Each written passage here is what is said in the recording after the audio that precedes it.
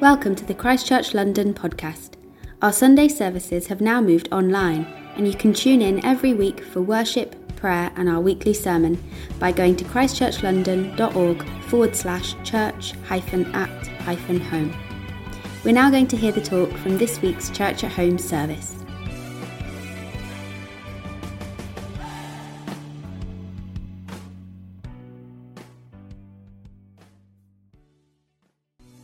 Hey everyone, this is the final Sunday in our Kingdom Come series. Huge welcome if you've just joined us. We have spent the last couple of months actually thinking and exploring the kingdom of God. This kingdom not made up with physical boundaries, but is a people, a family that every one of us has been invited to belong to. And if we have chosen to open our hearts to the life-giving, life-changing presence of Jesus, we become part of this kingdom.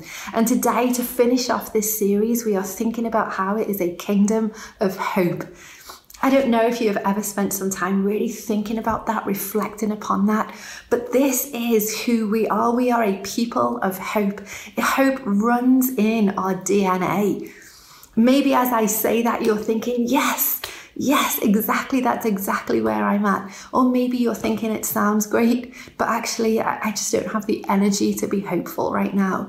Maybe you're thinking I can't be hopeful because of the circumstances that I find myself in, or I'm not an optimist. I'm a realist and there is too much going on in this world for me to actually feel hopeful.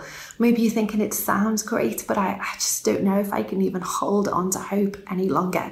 I imagine at some point we have all felt something along those lines. I get that. But we will stay there if we see hope as one more thing we must do, or one more feeling we must feel, or the answer to every question we're asking about the reason for the circumstances that we find ourselves in. That can be exhausting and disappointing. Excuse me, when things don't work out as we want them to. But that's not what we're thinking about today. When we talk about the kingdom of hope, we are thinking about how the thread of hope is woven throughout the Bible. Hope has been present since before time began. And when this world as we know it ends and Jesus comes back and all is made new, and there is no more suffering, no more death, no more pain, no more tears, we are told that hope will still remain. So why will we need hope when all is renewed? What is this hope that we are talking about today? Hope in the kingdom of God is not something we do. Hope is not simply a feeling of optimism that circumstances will work out as we want them to. It's not a formula that guarantees success. Hope is a gift that we are given in the form of the presence of God. God is hope. If nothing else existed in the world, there would be hope, because God himself, by himself, is hope. Which means that hope in the kingdom of God is not detached from the reality of this beautiful, broken world, but hope is at the very midst, in the very heart and center of it all. Hope does not get shaken when structures of society tremble. Hope does not put us to shame in the midst of our trouble. Hope reminds us that whatever we may be experiencing today, it is not the end, that there is an eternity where the true fullness of the kingdom of God will be lived. Hope anchors us, and hope lifts our heads and leads us forward.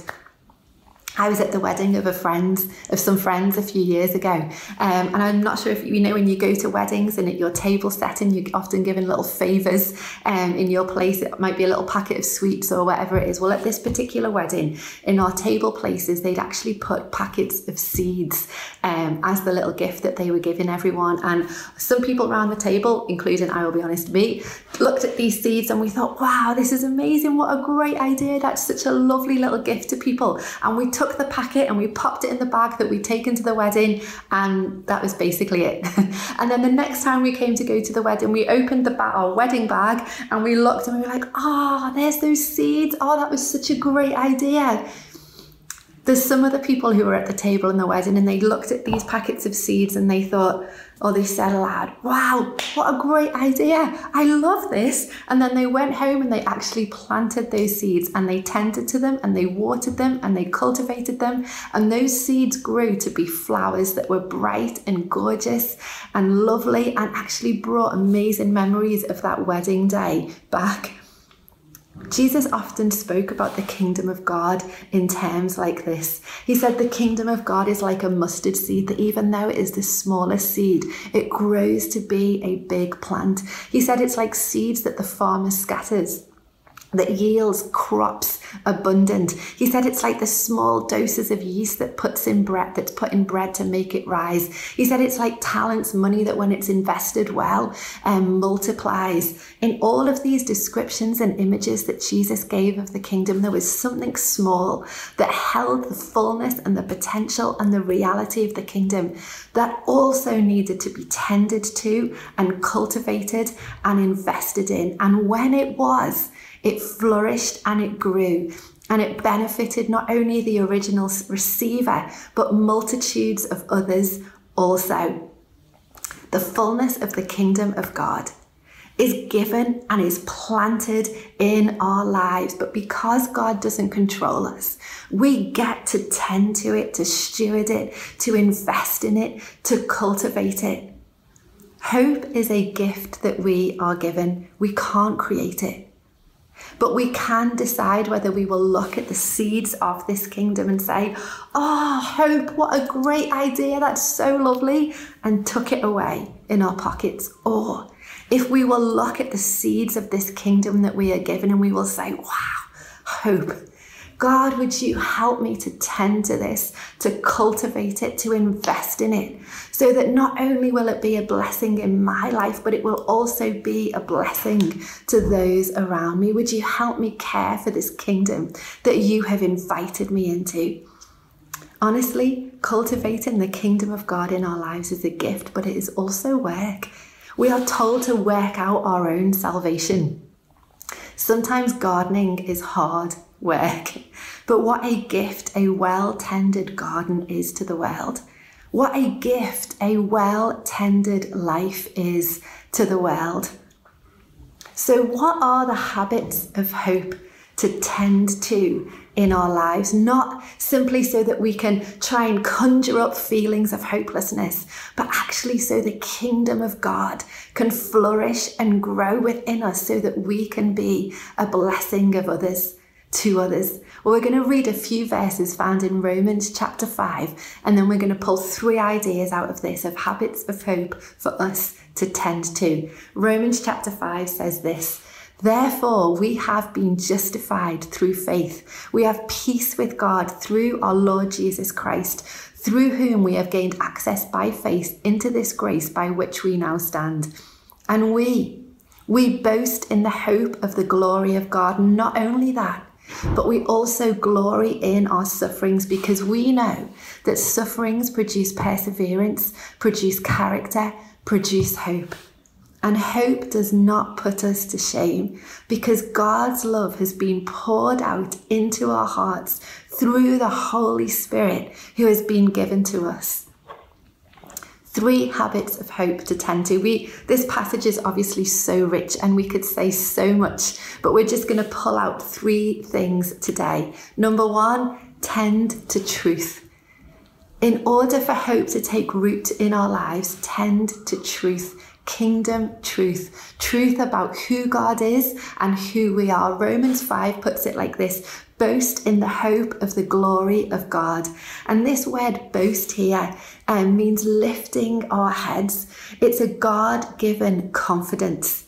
And it means seeing and then walking from this vantage point in life. Paul is writing in this whole book of Romans, in the chapters preceding, he's saying, look, if you're going to boast in anything, boast about this. Boast about the confidence that we have in the kingdom of God, that we can't earn it, that we can't work our way into it, that we don't get to decide who's in or who's out. We can't never make ourselves good enough for it, but we receive it as a gift of God, which means that we also receive the culture of it. We don't get to decide the culture of the kingdom of God. It is already set. So tend to the truth of what God has given us.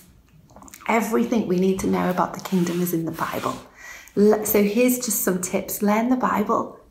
Learn the Bible, learn verses, learn chapters, learn books of the Bible, so that actually when lies and other things will come to take root in our lives, we know what to tend to, we know what to uproot, we know what to tend to and cultivate in our lives. Here's some truths about the kingdom of God, about who God is and who we are. They're not cliches, but they're actually things to live by, markers that mark our path through life, helping us to respond to circumstances, to understand, have some insight and wisdom and understanding, to actually be able to see from a kingdom perspective the lives that we are living, both for ourselves and for each other. Sometimes we need each other to be able to help us see from a kingdom perspective. This is what the Bible says. In the beginning was God.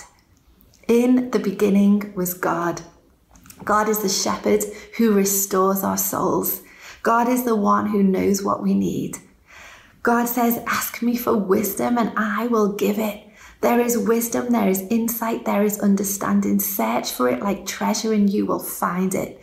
Seek me with all your heart, says God, and you will find me. Jesus says, I am the light of the world. Now you go and be lights shining in this darkness. Forgive others and God will forgive you. You've received the Spirit of God that is able to do so much more than you can ask or imagine. It's not by power, it's not by our own might, but it's by the Spirit of God that we live this kingdom life. You are loved with an everlasting love, and nothing, absolutely nothing that happens in this world will be able to separate you from that love. If you need wisdom, ask for it. God is compassionate and slow to anger, so walk justly and love mercy.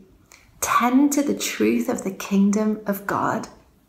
Watch what goes in. I've become so aware lately, even more so than normal maybe, of just what I am watching and reading and what I am tending to in my life. Maybe just take inventory of what we're tending to. What truths are we choosing to live by?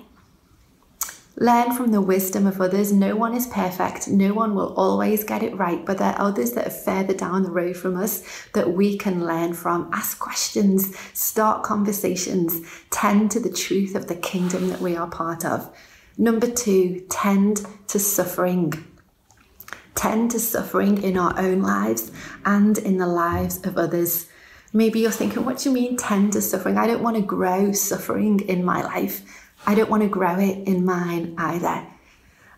But the truth is, we will all suffer, whether we are suffering today or whether we suffer tomorrow. Jesus has already given us the heads up on this one. He said, listen, you're going to have trouble, but take heart because I have overcome the world. Even though you will know trouble in this world, I have overcome it. Which means that we actually get to understand something of the ways of this way the world works. And if we don't tend to suffering, if we don't treat it carefully, if we don't nurture it and watch over it, then it can actually take over our lives in ways that it was never meant to. If we don't tend to it, it can lead to bitterness or unforgiveness or prolonged feelings of guilt or regret that can be overwhelming or debilitating. Our chapter in Romans talks about tending to suffering like this. Not only so, but we also glory in our sufferings because we know that suffering produces perseverance, perseverance character, and character hope. Did you hear that? Suffering produces hope. Or does it? That's not exactly what the passage says. Suffering by itself will not necessarily produce hope in our lives. In fact, suffering by itself can in fact lead to hopelessness. But the verse says we glory, and it's the same idea of boasting and of living from a godly perspective in our sufferings because we know that suffering produces And the word suffering here means to be pressed in, to be pressed upon, to be oppressed, to be confined. And this can range from everyday things in our life that can be a pressure upon us to life-defining moments of grief and everything else in between.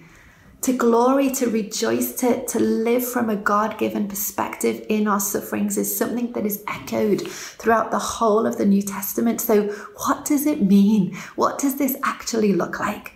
Well, first of all, let's just talk about what it isn't, what it doesn't mean. It doesn't mean denial of the reality of our lives. It doesn't mean a grin and bear it and look how much I can handle attitude. It doesn't mean reveling in the misery of our lives. It doesn't mean giving pat, cliche answers to those of us who are struggling or trying to protect ourselves from the realities of a suffering world. Nowhere in the Bible does God either model or tell us to pretend all is well, and it will be just by pretending that the world isn't in trouble. He never does that. He never says, if you do that, then trouble won't touch you. That's not the God we know. If that was the God of the Bible, he never would have seen his people, the Israelites, enslaved, suffering, and called Moses to go and lead them out of this to freedom in the promised land. God would never have seen Esther, who'd been taken into the harem of the king, and actually empowered her to speak to this king and save her people. If this was the God we know, Jesus would never have come to earth and entered into our suffering, become human. Jesus would never have sat and wept at the grave of his friend Lazarus before he raised him to death. Jesus would never have gone to the cross, literally taking on the suffering and the pain and the brokenness of the world, and then overcoming it and coming back to life again. Denial of the reality of suffering in our lives or in our world does not produce hope. In fact, I think it can produce fear, a fear of suffering, a fear that maybe God won't be who we thought that he was, or a fear that what we've built our lives upon won't actually hold us, or a fear that we won't be in control any longer and we must stay in control if we are not going to suffer. So what does this hope mean? What do we do to actually allow suffering in our lives to produce hope? Why should we rejoice? Why should we live from a God-given perspective in our sufferings? How do we tend to it so that it produces hope? Think of a spiral staircase. When we're walking up a spiral staircase, we are going round in circles, but we are not returning to the same place. This is what God has invited us to as we live life in the kingdom. And for those of us who are suffering, it might feel that we are just going round and round and round in circles, and we aren't actually moving forwards. And just as an aside, if that is where we are at, we have a course at church called the Steps course. It will be starting again in January, and it is exactly for that. If we feel like we are stuck in cycles of behaviour, Steps, January, check it out. What God more imagines, I think, is this image of a spiral staircase. That yes, we are going round in life, but we are starting in hope and we are returning to hope, but not as the same person. We tend to the truth of the kingdom and we set out in life. We encounter suffering, but we also experience the perseverance that God gives us, the strength in our suffering. God actually is able to somehow meet us in the most tender and real ways. He's also able to actually expose and purify and help us to see life in a very different way, a way that actually changes us. So that as where he gives us the strength to persevere daily, whether it's hour by hour or day by day, week by week, through whatever it is we're walking through, he's actually shaping and refining our character. He's increasing our capacity so that we continue to walk and that we are actually encountering more hope. And then we've probably lived life long enough to know that we never just run this cycle once, But we return again, probably at some point in another way, to suffering. And as we do, we actually know, we remember who God was. And we know that he will meet us again, however he sees fit in this circumstance. And we are being further refined. We are being further matured as people, so that more of his character, his nature is developed in us. And we again return to hope. It's this cycle that is running, that we are experiencing. Psalm 84 encourages us to set our hearts on pilgrimage, to see life as this journey that we are walking through. And in this journey, we will encounter the mountaintops and we will also encounter the valleys. But in Psalm 84, it also says that even the valley of despair, the valley of tears, can be springs of hope because of who God is. Where in other parts of the Bible, it talks actually about even the valley becoming a doorway to hope.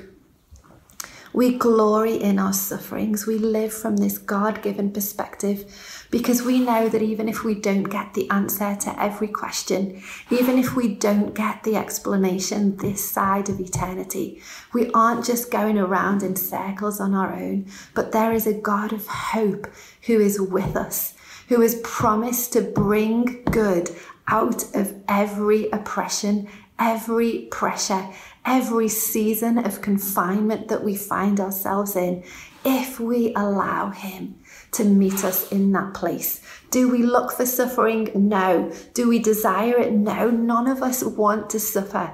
But do we trust that even in our suffering, God will help us live from a perspective of the kingdom of heaven so that hope can be produced? Yes.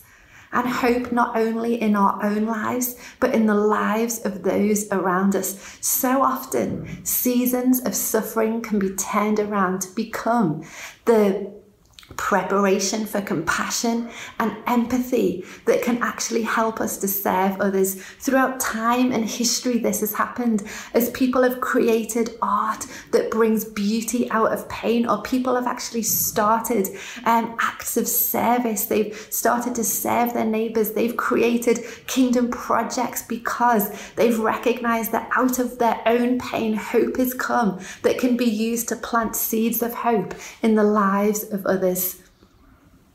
Joe Saxton says this: hope still wins, but it often has a tear-stained face. It has a vulnerable heart. It has bloodied fists because it keeps on fighting. It has scraped knees because it keeps crawling forward. It's sweaty. Hope is not necessarily pretty, but you always want hope on your side because hope will fight for you. Hope will fight for the hardest parts of your life. Tend to the truth of the kingdom, tend to suffering, and finally tend to friendship. Tend to friendship with God, with others. These first 8 chapters in Romans, which our verses sit in the middle of, are also all about the gift of the Holy Spirit. What the Holy Spirit brings into our lives, how the Holy Spirit is our helper. And he speaks to us and reminds us that we are children of God. It says this: hope does not put us to shame, because God's love has been poured out into our hearts through the Holy Spirit who has been given to us. Taking the time to connect with God in friendship and with each other keeps us awake to this love that has been poured within us. It keeps us hopeful. Don't disconnect anything, our great times and our hardest times, from friendship with him. He's in it all. He knows it all. He walks with us through it all. Maybe ask ourselves some questions. When was the last time I spent time with God just to be his friend? Maybe for some of us, that's going for a walk in the park and seeing the beauty and just thanking him for it. Maybe it's creating some time to put some music on and just worship him. Maybe it's going for a bike ride with our family and giving it thanks. Maybe it's turning the kitchen to a dance floor and giving thanks. Maybe it's creating for the joy of it and giving thanks. Maybe it's calling a friend and having a heart-to-heart or a dream and scheme conversation, giving thanks. Maybe it's having a games night and giving thanks. Maybe it's surprising someone with a gift and giving thanks. Maybe it's actually allowing God to help us to be friends to others. Often when we take our eyes off our circumstances, we're so mindful of how God can help us be friends to others. When was the last time we were just maybe with friends and just had a great big laugh and gave thanks? The habits of hope that we tend to in our everyday of our lives will set us up for the seasons of our lives. And I want to finish with this. It is December the 6th. We are in the beginning of the season of Advent, when we remember that Jesus came to earth as a baby and all that brought as he fully entered into our humanity. But it's also a time when we know that we are in this tension. Hope, this word hope in the Bible is about waiting and longing and the tension that we are held within, that Jesus has come. He has brought the kingdom, but it is not yet the end. We know that there is a day coming when all will be made new, when there will be no more tears, no more suffering, and no more death. And we wait and we hope and we long for that day. Jeremy Begbie says that we don't hope in the future or for the future, but we hope from the future. And so as we live in these moments, we pull everything from the future that we know that we are going to. When Jesus, who calls the church his bride, says we are invited to the biggest wedding banquet feast ever. And as we are here, knowing with the seeds of the kingdom in our lives, cultivating and tending to it, we know it's because there is one day coming when all hope will be fulfilled. Hope will not put us to shame. Let us worship Jesus Christ, our living hope.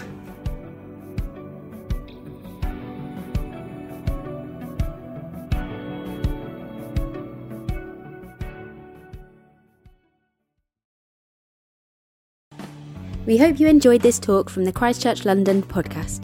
To hear other talks or find out more about our Sunday services, head to christchurchlondon.org.